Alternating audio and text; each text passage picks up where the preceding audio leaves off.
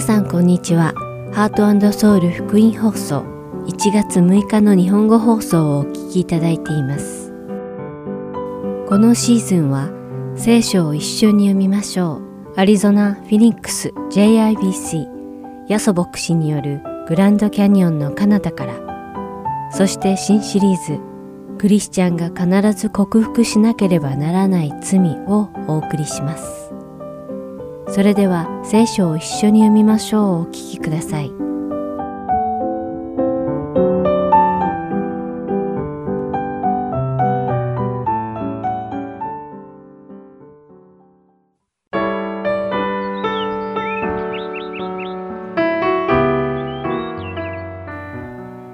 皆さんこんにちは。聖書を一緒に読みましょうのお時間です。お相手はダイヤモンド優子がお送りします。人生には優先順位を決めないといけない局面がたくさんあります。たくさんの仕事を任されていて、すべてを期限に消化できない場合、どの仕事を優先して終わらせるのかとか、商品を選ぶ際にも価格や実用性やデザイン、どれを優先して決めるのか考えなければなりません。また、職場を選ぶときも、やりたいことを優先するのか、給料を優先するのか、それとも福利厚生を優先するのか、様々な要因を考えながら優先順位を決めます。このように優先順位を決める際、皆さんは何に重点を置いて決めているでしょうか。おそらく何かを決断するときに最も重要なことは、物の本質と非本質を区別することでしょう。本質的なことを優先順位の一番上に置いて、非本質的なことは状況によって採用したり、非採用したりするべきでしょう。実は神様の御国のためにする奉仕にも優先順位があるのを皆さんはご存知ですか？奉仕にも本質的なことと非本質的なことがあるのです。例えば、教会において、教会のカーペットを何色にするかとか、どのブランドのピアノを礼拝堂に設置するかということは、非本質的なことなのです。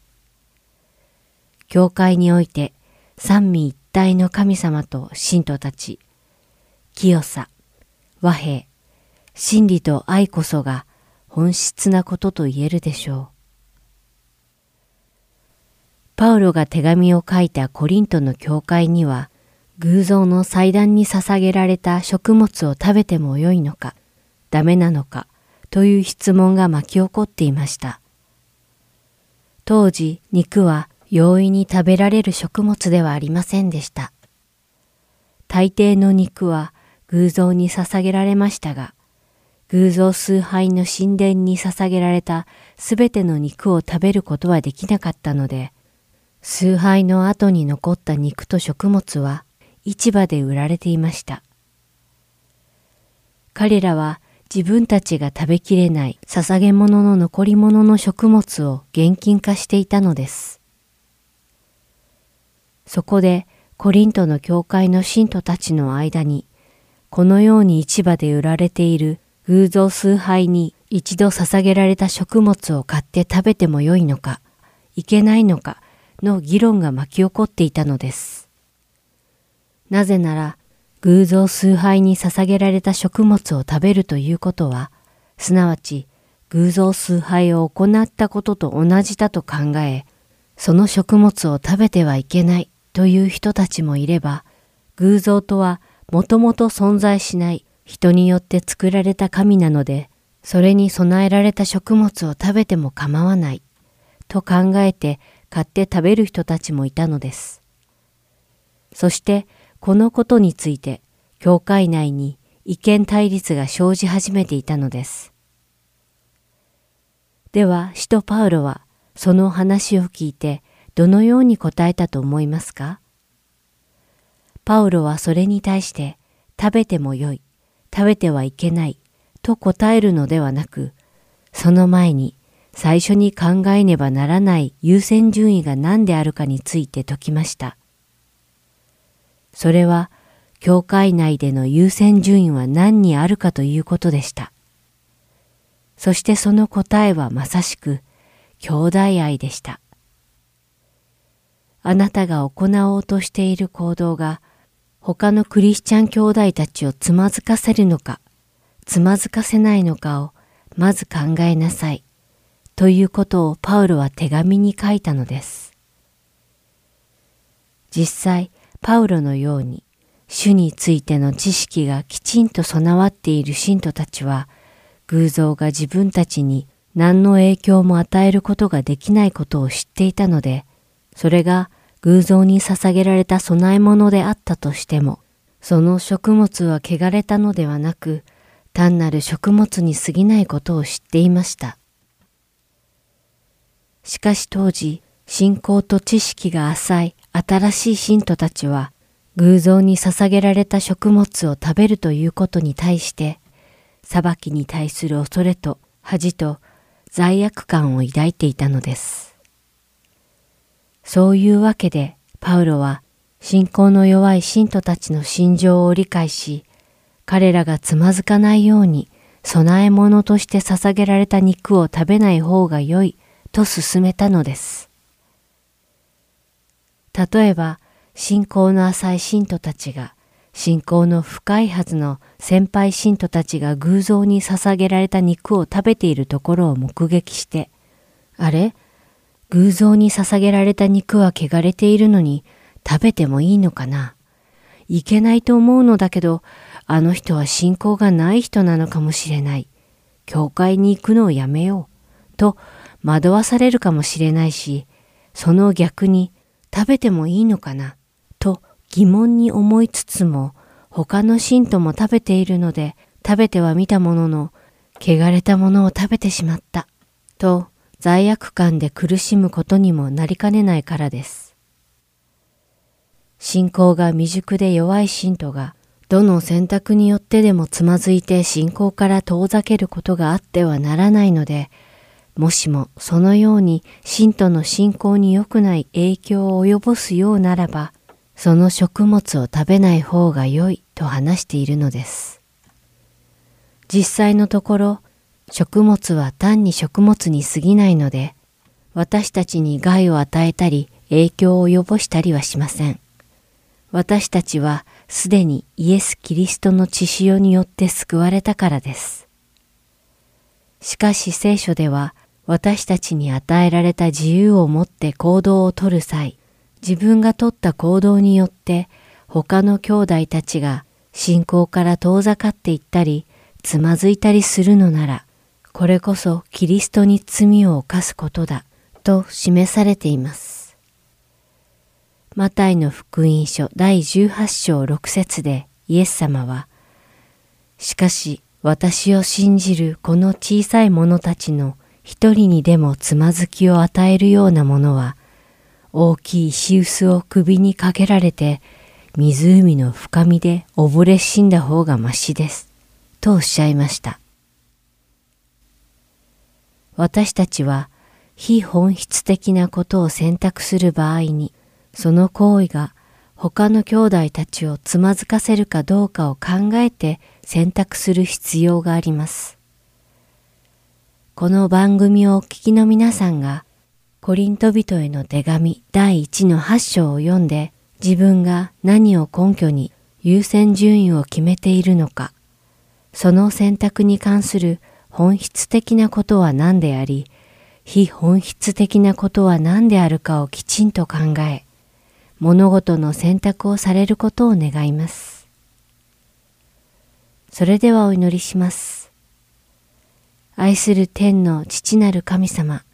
皆を賛美いたします。私たちはイエス・キリストによって救われ、自由を与えられましたが、その自由をもって行動をとる際、私たちの行動によって信仰の浅いクリスチャンたちがつまずかないように、まず本質的なことと非本質的なことを見極め、優先順位を決めて行動できるようにどうか導いてください。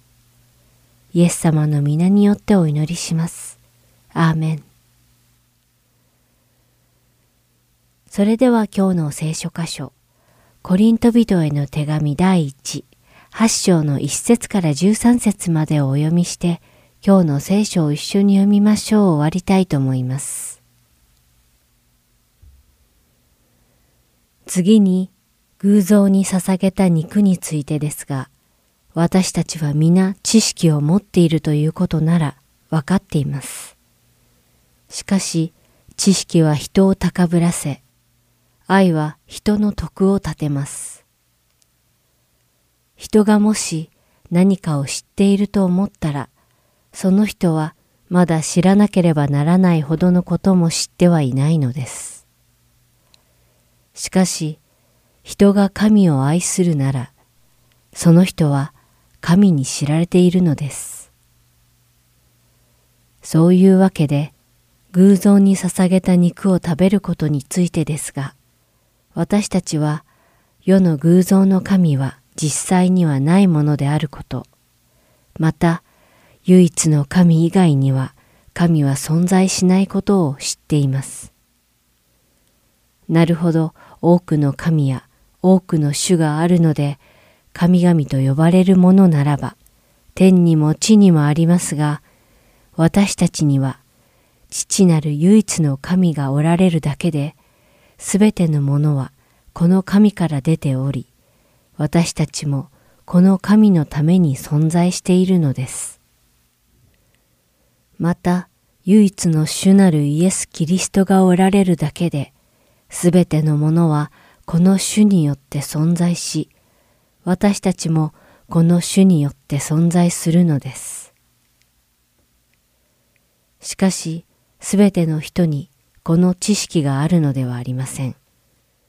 ある人たちは、今まで偶像に馴染んできたため、偶像に捧げた肉として食べ、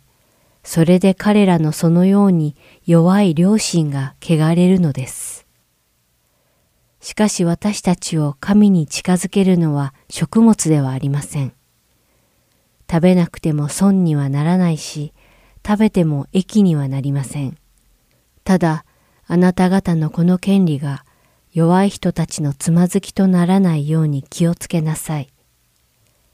知識のあるあなたが偶像の宮で食事をしているのを誰かが見たら、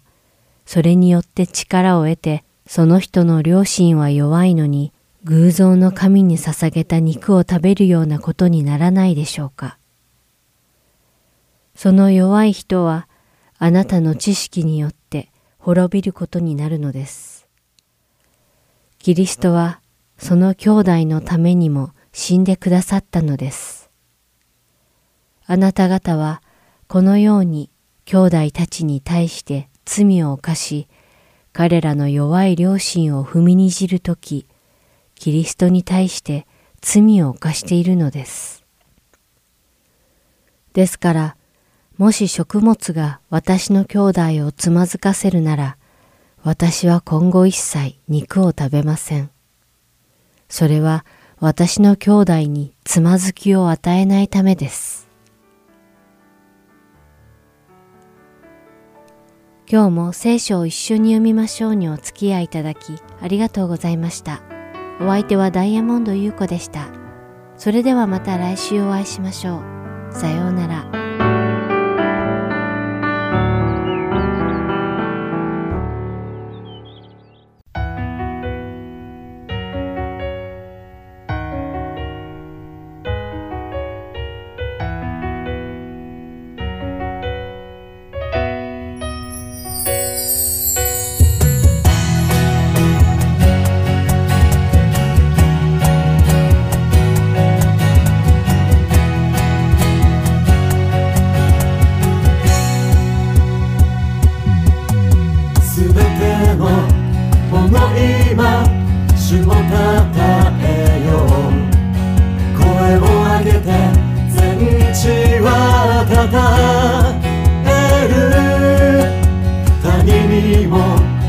山にも語りかけるの民よ歌え主に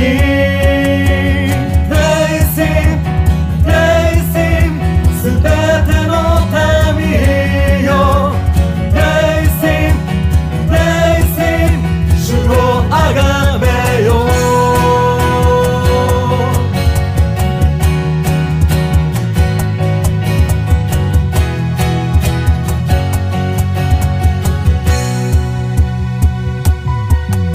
すべてのもの今主をたたえよ声を上げて全地はたたえる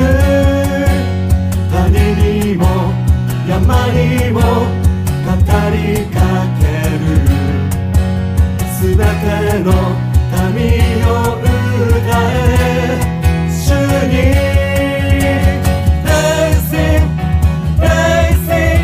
すべての民よあがめよ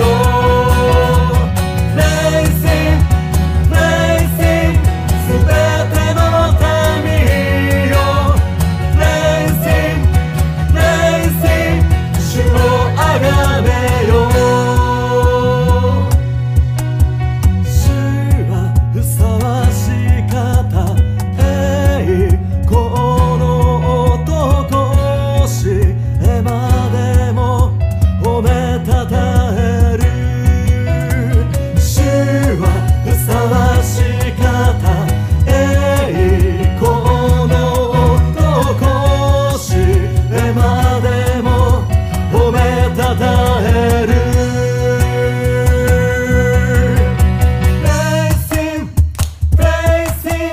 すべての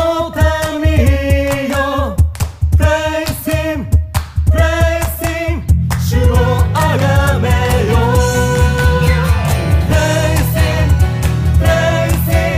すべての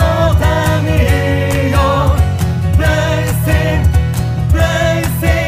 主をあがめよ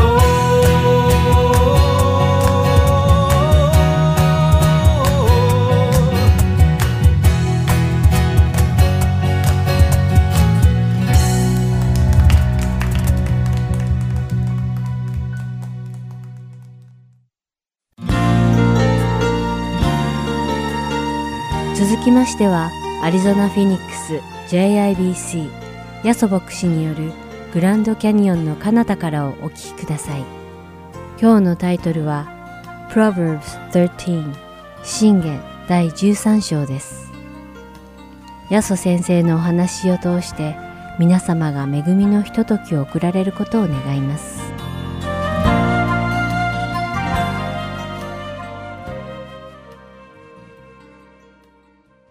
さて、今日は最初クイズからいきたいと思うんですけど、これを何と読むでしょう。何と読むか、はい、ちょっと言ってください。何と読む手では、はい、他にデコボコとか、はい、正解はデコボコなんですね。デコボコ、これが反対になったら凹凸になるんですけどね。でもこうなるとデコボコというんですね。日本でですね、2人組のコメディアンのことをよくデコボココンビと言ったりしますね。ほとんどがですね、写真にも出てると思うんですけども、背の低い方がボケ役で、背の高い方がツッコミ役というようになっていますね。アメリカ風に言いますとですね、映画で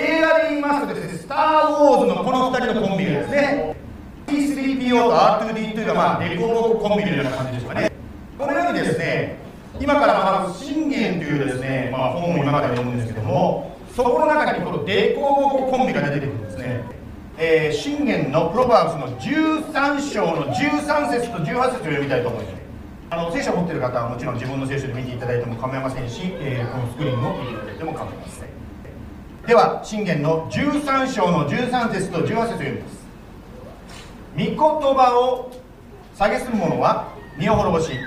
命令を尊ぶ者は報われる。貧乏と恥は訓戒をなおざりにする者に来る。しかし叱責を大事にする者は誉れを受ける。今読んでいるこの箴言というのは大体今から2700年ぐらい前の結構昔の知恵が書かれておりますね。その中でですね、2つの対比が書いてありますけど、何が対比されているかと言いますと、アドバイスですね。ここでは訓戒と書いてますけど、訓戒を聞く人と訓戒を聞かない人のその2人がですね、アドバイスですね、その2つがこう対比されている、突列コンビ、またはデコボココンビがここに対比されていますね。アドバイスを聞く人、聞かない人、皆さんどちらでありましたでしょうか。または皆さん人生の中でですね、この人はそうだよな、アドバイス全然聞く耳持ってないよなっていう方もいらっしゃれば、よくね聞いてくれる人っていうことをこう頭の中に思いつく人もいるかもしれません。日本語はですね R と L のですね発音の区別がないので、このジョークを言うことができるので、今から英語を使った日本語のジョークを言いたいと思います。いきますよ。リーダー、リードする人はリーダー、読む人ですって、こういうことですね。つまり、日本語で言うとどっちも同じになっちゃうわけですね。でもリードする人、リーダーと読む人、つまりリードする人は読む人です。つまりよく本を読んで学ぶ人ですよ、学ぶ心を持つ人ですよという、そういうことですね。リーダーという人ですね、その人が学ぶ心を失うときに、リーダーではなくなるということですね、簡単に言えば。アメリカではですね、クリスマスになるとよく放映される映画にですね、この映画がありますね。It's a Wonderful Life という映画ですね。素晴らしい映画です。よかったらね、見てくださいね。古い映画ですけど、すごくね、いい映画です。これはですね、自分に価値がないと思っていた主人公が自分の価値を発見するという、そういう物語です。簡単に言うとですね。つまりあなたや私はですね、自分では気がつかないかもしれないけども、他の人に多くの影響を与えているリーダーなんですね、私たちは。ですからリーダーである私たちは、学ぶ心、つまりアドバイスを受ける聞く耳が必要だということであります。最近誕生日をね、お祝いされた方もいらっしゃると思いますけども、人はだんだん年が上になればなるほど、一般的には自分の考えに固まってしまって頭が固くなると言われてますね。ですから常に心を柔らかくして、頭を柔らかくして学ぶ心を持ちたいものであります。さて、アドバイスを受けると言いますとですね、私たちは毎日いろんなアドバイス、つまり人の意見っていうんですか、それを聞いてるわけですよね。ある方がですね、今私たちは教会にいますけども、ある方が衰退していく教会、つまり教会がなくなってしまう場合のその傾向を研究しました。教会というのは皆さんご存知のように建物じゃなくって集まっている人ですから、言い方を変えるならば衰退していく信仰、つまりあなたや私はどんなクリスチャンですかということなんですね。その方の研究によるとですね、衰退していく教会は過去の栄光にすがっているという分かったそうです。確かに私もだんだん年取ってきたのでですね、やっぱり過去の祝福とか過去の経験に浸っていたいわけですよね。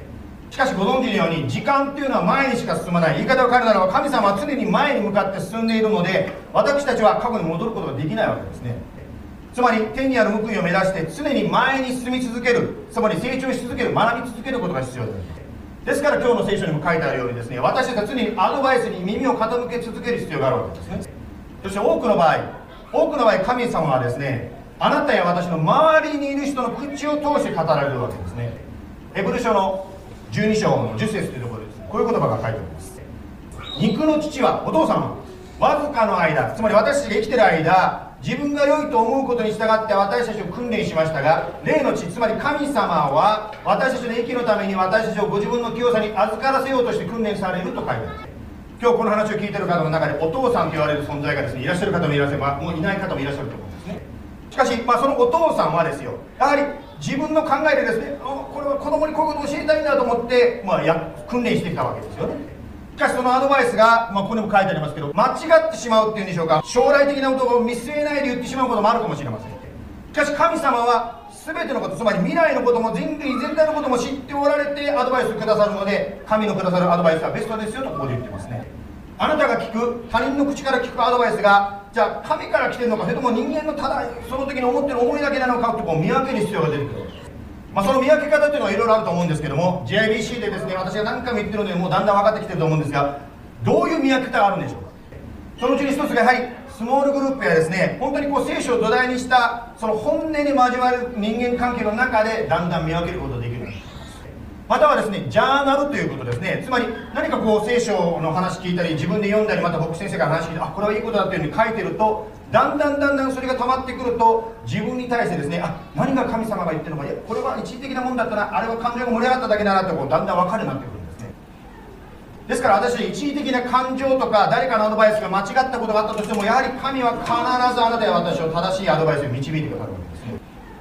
ですから聖書を教えている一つの知恵、今日信玄から学ぶ一つ目のことは何ですか。アドバイスを聞く耳を持ちましょうということです。2700年間これ語られているということは、人類はまだまだですね、やはり他人の意見を聞くのが難しいから、今でもこれはですね、2023年でも有効だということですね。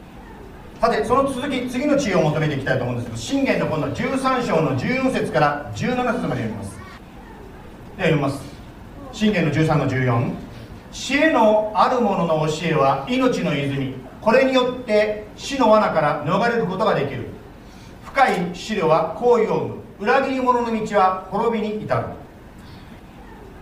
16節。すべて賢い人は知識によって行動し、愚かな者は自分の愚かさを言い広める。悪い使者は災いに陥り、忠実な使者は人を癒す。はい、ここでまたデコボココンビですね。2つのタイプの人が配置されていましたね。よく考えてから話すタイプの人と、考えないでポッと言ってしまう人のこの2つのタイプ。今からですね、隣の人の中でですね、どうですか、考えないで話すタイプの人指さしましょうなんて冗談ですよね。やんなくて後で聞かないですけどね。あなたはどちらですかということを言いたいわけですね。考えてから喋ると、結構ね、マジョリティですね。はい、今の時代、私たちが住んでいる時代は、相手の話の一部分だけを聞いて過剰に反応するですね、つまり炎上する時代ですね。そんななんていうんですか、アドレナリンっていうか刺激にずっと生きてたら、やっぱ私人間っていうのはやっぱり疲れてしまうわけですよね。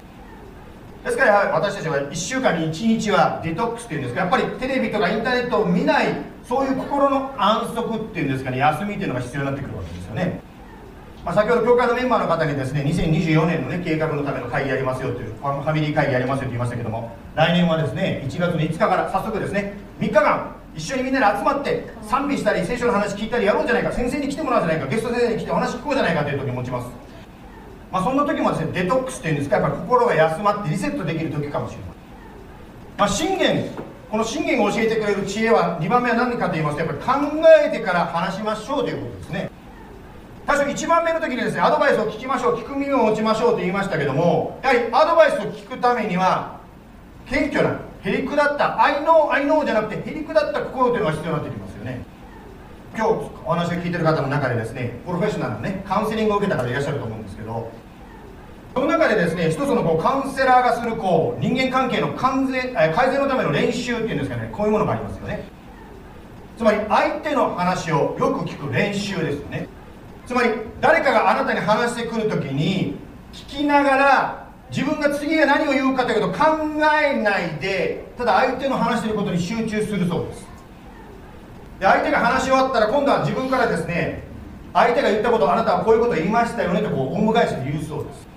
そのようにしてお互いがきちっと相手が話していることを理解できているかを確認し合う。そして次に今度は私が話すという、そういう練習をですね、プロフェッショナルカウンセリングではやったりするそうです。そのようにですね、やっぱり私たちは会話のそのような当たり前ことかもしれない、相手が言っていることを聞くってことは当たり前かもしれませんが、ちゃんと聞いて、そして話す、そのように聞き上手になっていくと話し上手、つまり考えて話せる人になっていくわけですね。しかしですね、逆に今度は考えすぎて自分の意見を言えない人もいらっしゃいます。例えば夫婦関係でですね、問題があるとしましょう。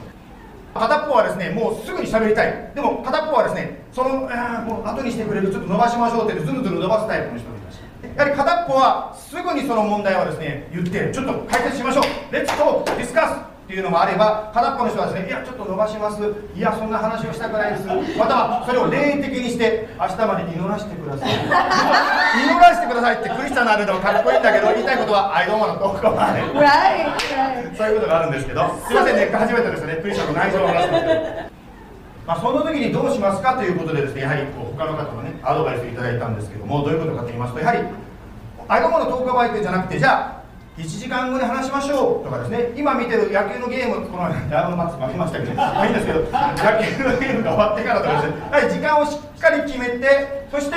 話す、先延ばしにするんではなくて、やはり話す時間を約束するということです。特にあなたがですね、そのように誰かとのこの会話、特に対立をずっと逃げてきた人はですね、そういうやり方をすると最初はすっごくやりにくいと思います。しかしそのように会話のキャッチボールをするんだ、相手の話を聞いて私が話してって、こういうことを練習していくうちにだんだん考えて話せる人に変わっていくんですね。このようにですね、箴言からね、昔の知恵かもしれませんが、現代に生きる私に対する知恵をですね学んでおりますね。さて JBC に先週来てた方、またはその前に来てた方はですね、今まで私たちはエッペソ書というのをやってて、急にまた箴言という話に入っちゃったわけですね。ですからエペソ書でですね、なんか悪との戦いとかなんかそんなですね、なんか目に見えない世界がどうのこうのって言ったのに、今日はなんかすごくですね、現実的な話になってますね。実はですね、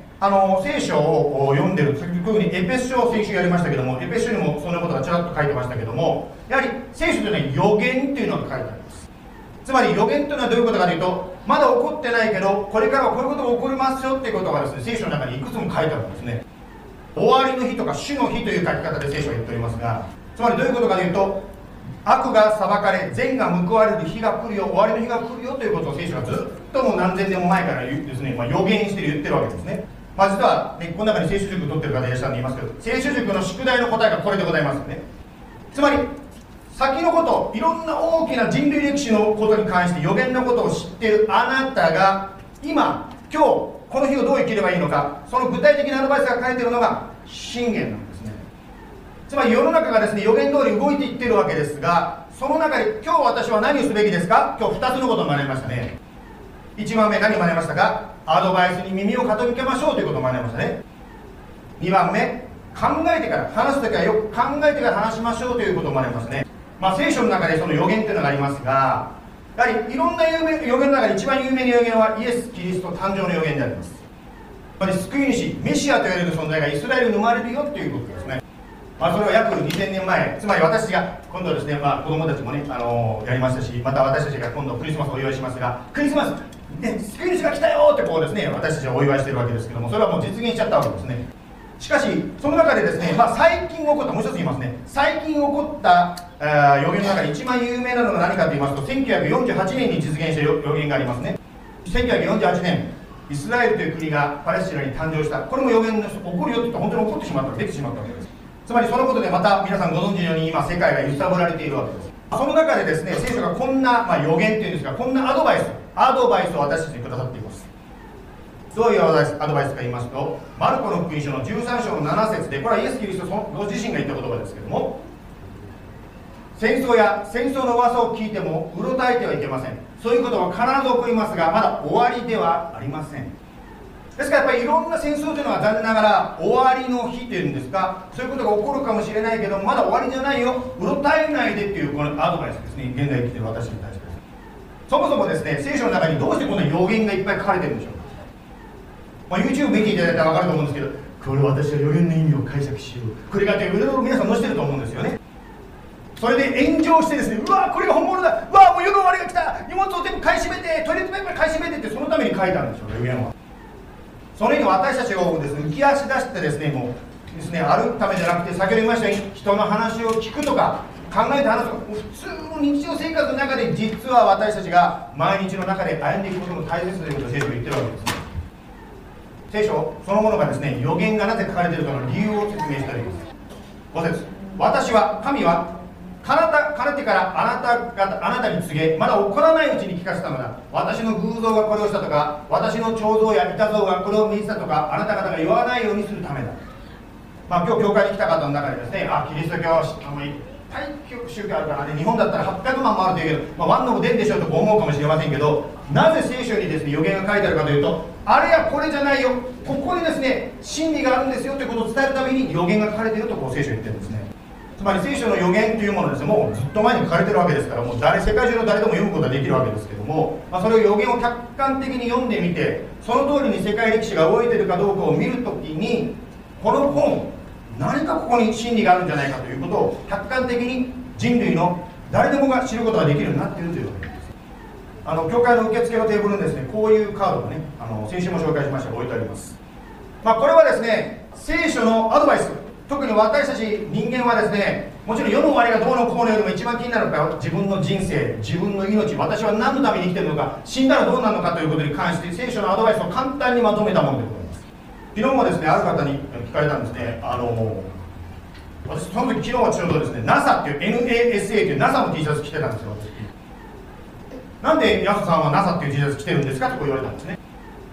私、自分の18歳の時の話を思い出してその方に話したんですね。私が18歳の時にですね、スペースシャトルチャレンジャー号が爆発してバラバラになっちゃったんですね。私はですね、その18歳の時までですね、僕はガンダムみたいに宇宙に住むんだみたいなですね、もう本気で考えて、それが人類の未来なんだってこうすごく自分が人生かけてたというか、それを楽しみにしてたんですね。そしてスペースシャトルのすごいテクノロジーをですねいろいろと学びながらですね、うわーなんて人間って素晴らしいんだろう、これから宇宙時代だ人類はってこうやってた時に目の前でそれがバラバラになっちゃったんですね。考えられないというか、そんなことがあるのかという、本当に私も光景を見た時にショックでした。そこからですねやっぱり人生について少しずつ考え出したんですね。その中で大学に入って、ここに来てる学生さんは違うと思うんですけど、私が遊びまくってました。パーティーだったわけですけど、パーティーやってこれが人生だと思ったんだけど、だんだん飽きてきちゃったんだパーティーですね。で、昨日の方に言ったんですけど、その時にですね、なんか人生って他にないのかなと思って、図書館に行ってですね、いろんな人が書いた人生論ってやつを読み始めたんです。その中でですね、どれ読んでもなんかこう確信、皆さん確信がないですね。私はこういう道を発見したって書いてあったけど、あなたはそうかもしれないけど、じゃあ私はどうなるんですかということをすごく思ったんですね。そんな中でですね、一つの本がですね、聖書の言葉がポロッと引用している本を見つけたんですね。それを見たときに、あ、私の母ちゃんは教会に行ってるなと思って、教会に行き始めた。それがきっかけで牧師になっちゃったわけですね。イエス様を信じた後ですね、別に成績が良くなったわけでもないし、女の子にモテるわけになったわけでもないんですけど、しかしですね、一つ変わったことはですね、私が探していたこの虚しさっていうんですか、人生はここじゃないと思ってたのは、なんかこう心の中に喜びが湧いてくるようになったんですね。だから他の人からですね、ヤトさん日曜日大変ですね、教会に行かないといけないの、行かないとバチが当たるんでしょ、かわいそうねって言われて、私はバチの頃がなんで教会にみんな行かないの、そんな楽しいのにと思うようになっちゃった。これがですね、聖書のアドバイス、つまり私たちが本当の神様からの喜び、人生の意味を見つける方法、それが福音というふうに言います、グッドニュースと言いますけど、それがこの聖書の中に書かれている知恵なんです、アドバイスなんですね。このカードにも書いてますし、後で入り口で持って帰ってほしいんですけども、ローマ書の10章9節というところの聖書の言葉にこういう言葉があります。もしあなたの口でイエスを主と告白し、あなたの心で神やイエスを死者の中から蘇らせると信じるなら、あなたは救われますと書いてます。簡単に説明しますと、神様の前に、清い神様の前に私たち人間というのは罪を持ってますと聖書が言っています。そのために先ほど言いましたように、この世が終わるときには悪が裁かれて善が報われる時が来るわけですけど、その世の終わりの週末の時に悪が裁かれる時に罪がまだ持ったままの私、つまり許されてない私にも裁かれるよということを聖書は警告しているんですね。しかしイエス・キリストが私のこの罪の罰を身代わりに受けて十字架にかかってくださった。マークというのは十字架になるわけですね。ですからこのイエス様が私の罪の罰を代わりに受けて十字架に死んでくださったことを信じるならば救われるとも書いてある。その時に終末だの世のお別れだのですね、または死っていうんですか、自分の人生の終わりだの、そういうことを恐れるから解放されることができるよ。それが聖書の神のアドバイスなんですね。イエス様、あなたが十字架にかかったのはただなんていうんでしょうか、迫害されてというか、そういうことじゃなくて、私を愛して私の身代わりとなってくださったんだということを信じます。今日これを取らないでいる方もいらっしゃると思うんですが、クリスチャンたちというのはこんなことやってんだと思いながらも、もしかしたらいずれ私もそういう人に変えられるかもしれません。どうかイエス様、あなたが本当にチャイニーズラボの爆発を通して私に触れてくださったように、それぞれの人生の中で本当に何が心を満たすのか、何が私たちを救ってくれるのか、必ず苦しい時にも脱出の道がある。本当にあなたがイエス様が私に約個人的に示してくださったように、どうか今日取ってない方の人生にもあなたが触れてください、示してください。感謝を持ってイエス・キリストの名前によっております。アーメン。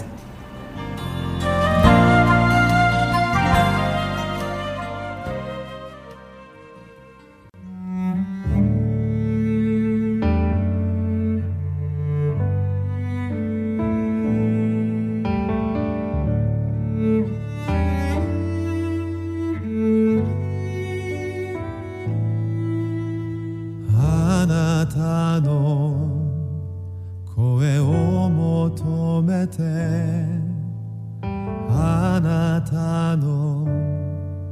顔求めて、あなたの心求めて、御前に出る。あなたの声を求めて、あなたの顔求めて、あなたの心求めて、御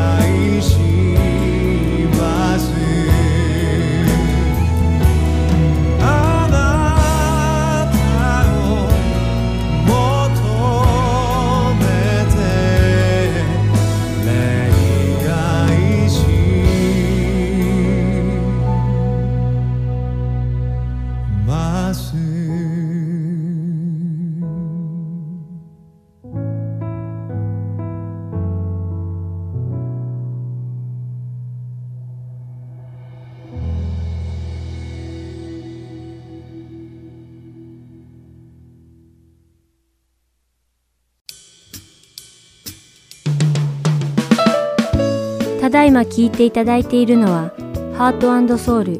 福音放送日本語プログラムキリストにあって一つです。スマートフォンでお聞きになりたい方はプレイストアもしくはアップストアにてご利用可能なハート&ソウルゴスペルミニストリーの無料アプリをダウンロードしてください。アプリでは今週と過去のプログラムを聞くことができます。各ストアにて英語でハート&ソウルと入力し検索してください。ソウルは韓国のソウルの綴りとなりますのでお間違いのないようにご注意ください。また、すべての放送プログラムをポッドキャストでも聞くことが可能になりました。英語でハート&ソウルジャパニーズと検索し、お聞きになりたいプログラムをダウンロードしてお聞きください。もし質問がございましたら、heartandsoul.org@gmail.com heartandseoul.org@gmail.com までメールでお知らせください。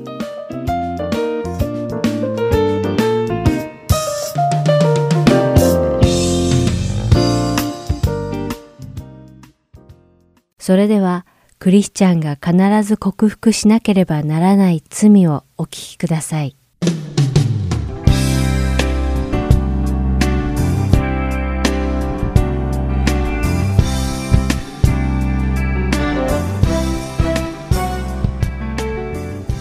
ハート&ソウル福音放送のリスナーの皆さん、こんにちは。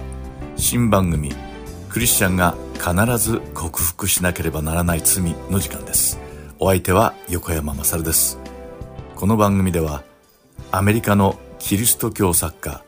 ジェフリー・ブリッジが書いたレスペクタブル・シンズを通して私たちクリスチャンが克服しなければならない罪について考察していきます。残念なことに2016年に86歳でこの世を去ってしまったこの本の著者ジェフリー・ブリッジズ氏は生涯清さと敬虔さを追求し、霊的成長のために絶えず自分と格闘し、その過程において多くの著書を残しました。そして彼の著書は、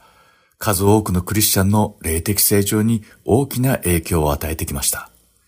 またこのブリッジズ氏は、忠実な聖書教師として、1964年からナビゲート宣教会でも働き、実に多くの大学生や牧師たちを訓練し、様々な教会と様々な団体に奉仕した人でもありました。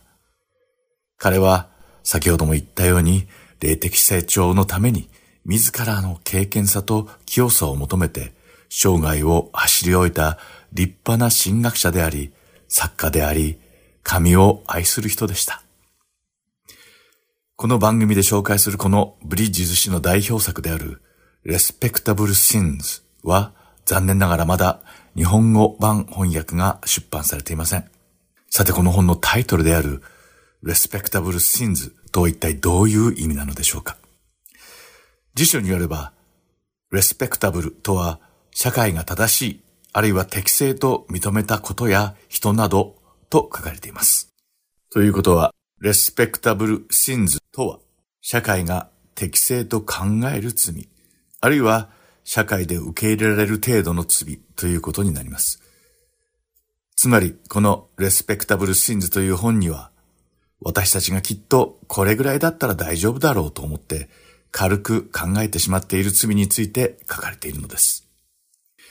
私たちクリスチャンが天からの祝福、そして本当の喜び、また救いを享受する前に、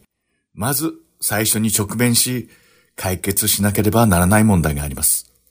それは自分の罪を認め、悔い改めることなのです。しかしこれは当たり前のことなんですが、自分が犯している罪を罪であると認識できなければ、その罪に対する悔い改めは起こり得ません。この本を書いたブリッジズ氏はこう述べています。この本では自分で気づき、悔い改めることが難しい些細な罪について言及しているのだが、その一方でこの本が私たちに希望をもたらしてくれることを願っている。私たちは希望が見えなくなってしまうほどの深い罪に埋もれてはいけないのだ。神様はすでに福音を通して私たちの罪を許され、そしてまたその罪が私たちを支配する力を消してくださっているので、私たちはその福音を信じることができ、またそれを信じなければならないのである。この本は私たちが神様の御前で清く敬虔な人間に生まれ変わるためのいわば指南書的な役割を果たします。私たちの内面に深く根付いている自分ではなかなか気づけない罪の本質を一つ一つ取り上げて、私たちがその罪と向き合い、悔い改める手助けをしてくれる本なのです。そこでこの番組では、今回から13週にわたって、クリスチャンが必ず克服しなければならない罪という本に沿って、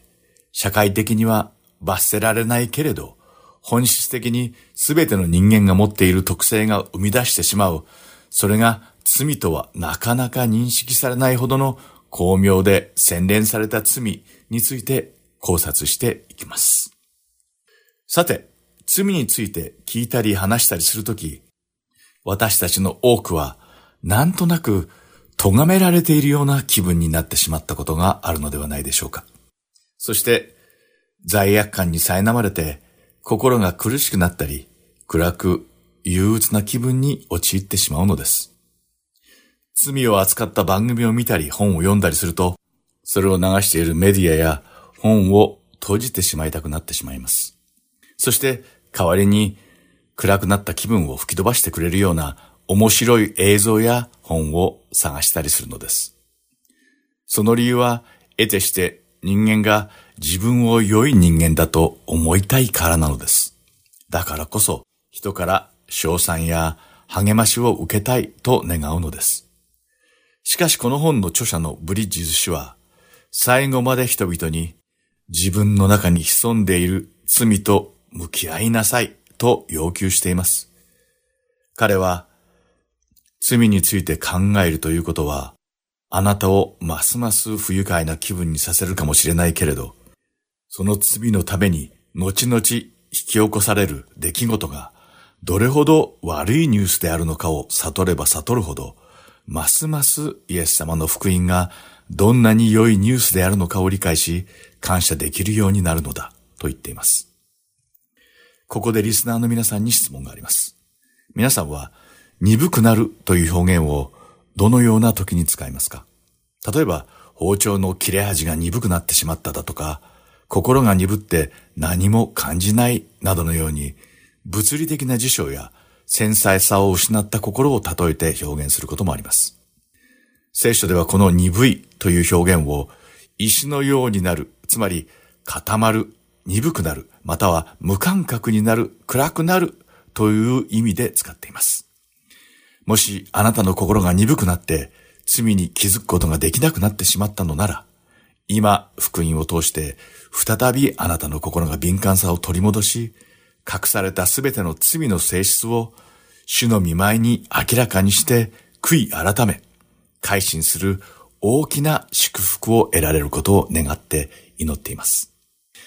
また、たとえ自分の罪と向き合うことが辛く苦しくても、それは私たちが罪から本当に解放され、癒されるためには必ず通らなければならない道だからです。マタイの福音書第9章12節から13節でイエス様はこうおっしゃっています。イエスはこれを聞いて言われた。医者を必要とするのは丈夫なものではなく病人です。私は憐れみは好むが生贄は好まないとはどういう意味か言って学んできなさい。私は正しい人を招くためではなく罪人を招くために来たのです。とあります。イエス様のこの言葉を聞いた人々の反応はきっと二つに分かれたのではないでしょうか。それは、私は病人でも罪人でもないから全く関係ない。あるいはそうです。私は病人で罪人です。このような反応だったのではないでしょうか。では人は自分が病気であることがどうしたらわかるのでしょうか。実際に痛みを感じて、自分は病気だと自覚できることもあるでしょうし、逆に全く痛みは感じないけれど、病院に行ってたまたま定期検診を受けたときに、お医者さんから、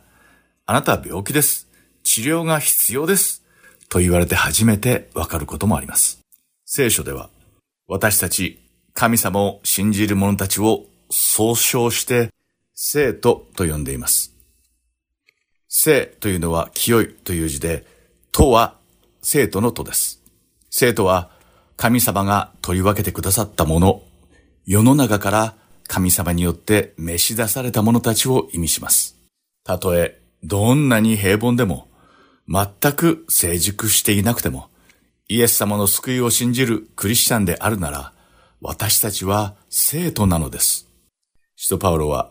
コリント人への手紙第1章2節で、コリントの教会の人々にこう語りかけています。コリントにある神の教会へ、すなわち、私たちの主イエス・キリストの皆を至るところで呼び求めているすべての人々と共に、聖徒として召され、キリストイエスにあって聖なるものとされた方々へ。このように聖徒とはキリストイエスの中にあって聖なるものであり、神の召しを受けた者たちを示すのです。ここで、何々らしいという表現について少し考えてみましょう。私たちはある特定の職業や役割についている人の言動に対して、何々らしいという言葉を使うことがよくあります。例えば、軍人らしい動き、警察らしい働き、学生らしい発言、あるいは先生らしくない行動などのように使われます。私たちが何々らしいという表現を使う理由は、その役割が持つ特別な基準があるからです。軍人であれば、軍人らしいと言われるためには、勇敢に国や国民のために戦う準備ができていなければなりません。また、警察であるなら、警察らしくあるためには、国民を犯罪から守り、犯罪者を捕まえる訓練ができている必要があり、また、学生ならば、学生らしく学ぼうとする姿勢が要求されます。そして、教師は教師らしく、学生たちに正しく教える姿勢や、社会的な手本となるような生活をしなければならないでしょう。では、クリスチャンである聖徒は一体どうなのでしょうか。聖徒らしく、クリスチャンらしく生きるとは一体どういうことなのでしょうか。神様が聖なるお方であられるように、聖徒と呼ばれる私たちも清くなくてはならないのです。イエス様が示された道に沿って、聖霊の実を結ぶために生きることが、聖徒らしく生きる人生と言えるのではないでしょうか。それが、この世の人々とは分かたれ、召し出された聖徒の人生だと思うのです。ところが、聖徒らしく生きるということはそう簡単ではありません。この世界には、聖徒から聖徒らしさを奪ってしまうものが存在します。それが罪なのです。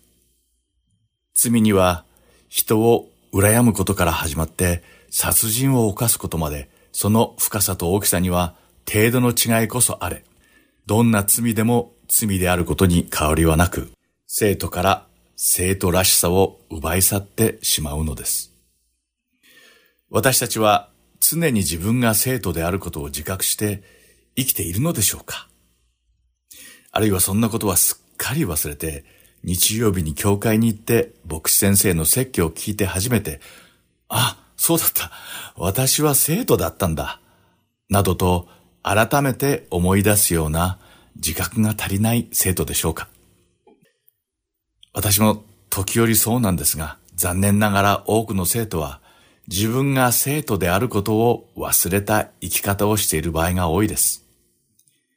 人の悪口を言ってしまったり、他人を羨んだりすることが罪であるなどとは思わない場合が多いのです。人の悪口を言ったり、他人を羨んだりすることが罪であるということの自覚自体がないのです。またクリスチャンである生徒の私たちが世の中の人と全く同じように自分が犯している罪を否定して生きていることだってあるのです。このような罪は法律上の罪としては定められてはいないかもしれません。しかし、些細に思われる罪でさえ、神様の御前では、れっきとした神様が最も忌み嫌われる罪なのです。リスナーの皆さん、罪で鈍くなってしまったかもしれないクリスチャンに、卑劣で狡猾な心の罪を悔い改めなさいと訴えるジェリー・ブリッジズ氏のメッセージに答えてみようではありませんか。神様の御前で聖なる敬虔な人に生まれ変わろうではありませんか。この放送をお聞きの皆さんがそうなることを切に願い祈って第1回目の放送を終わりたいと思います。今日も最後までお聞きくださりありがとうございます。また次回、クリスチャンが必ず克服しなければならない罪でお会いしましょう。お相手は横山まさるでした。さようなら。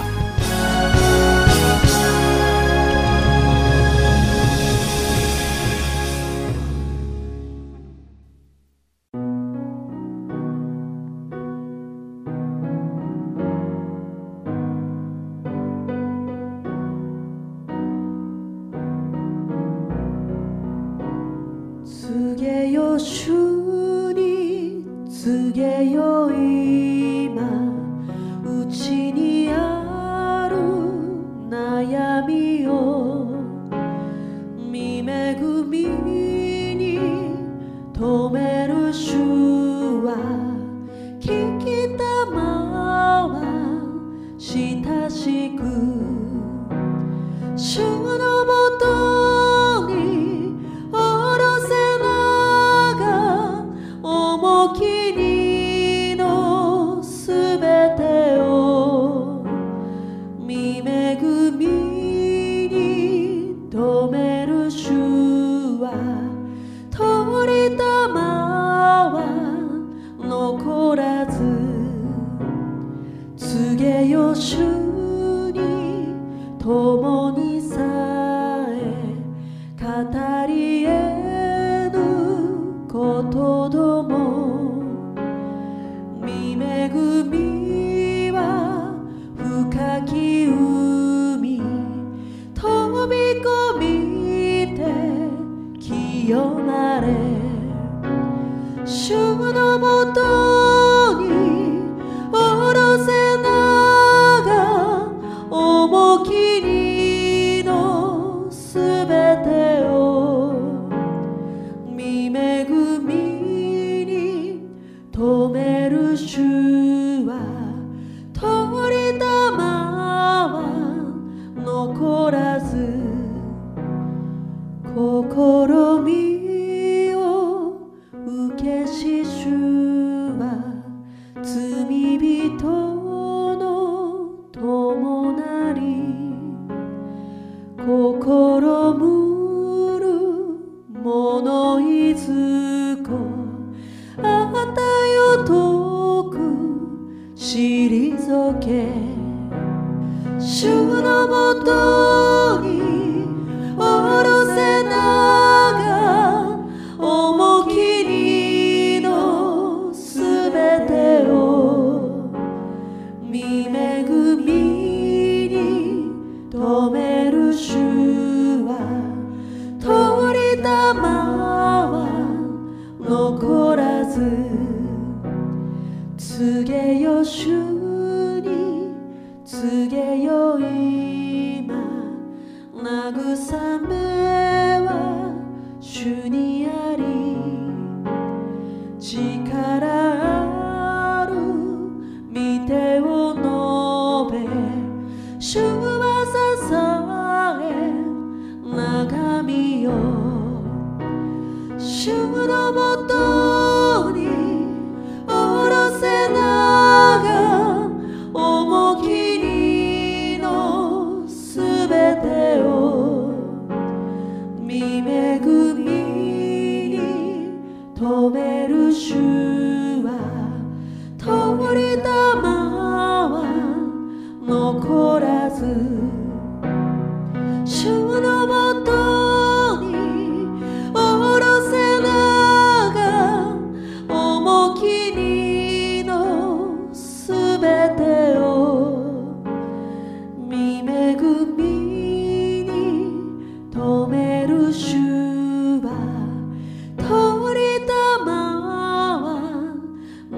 通らず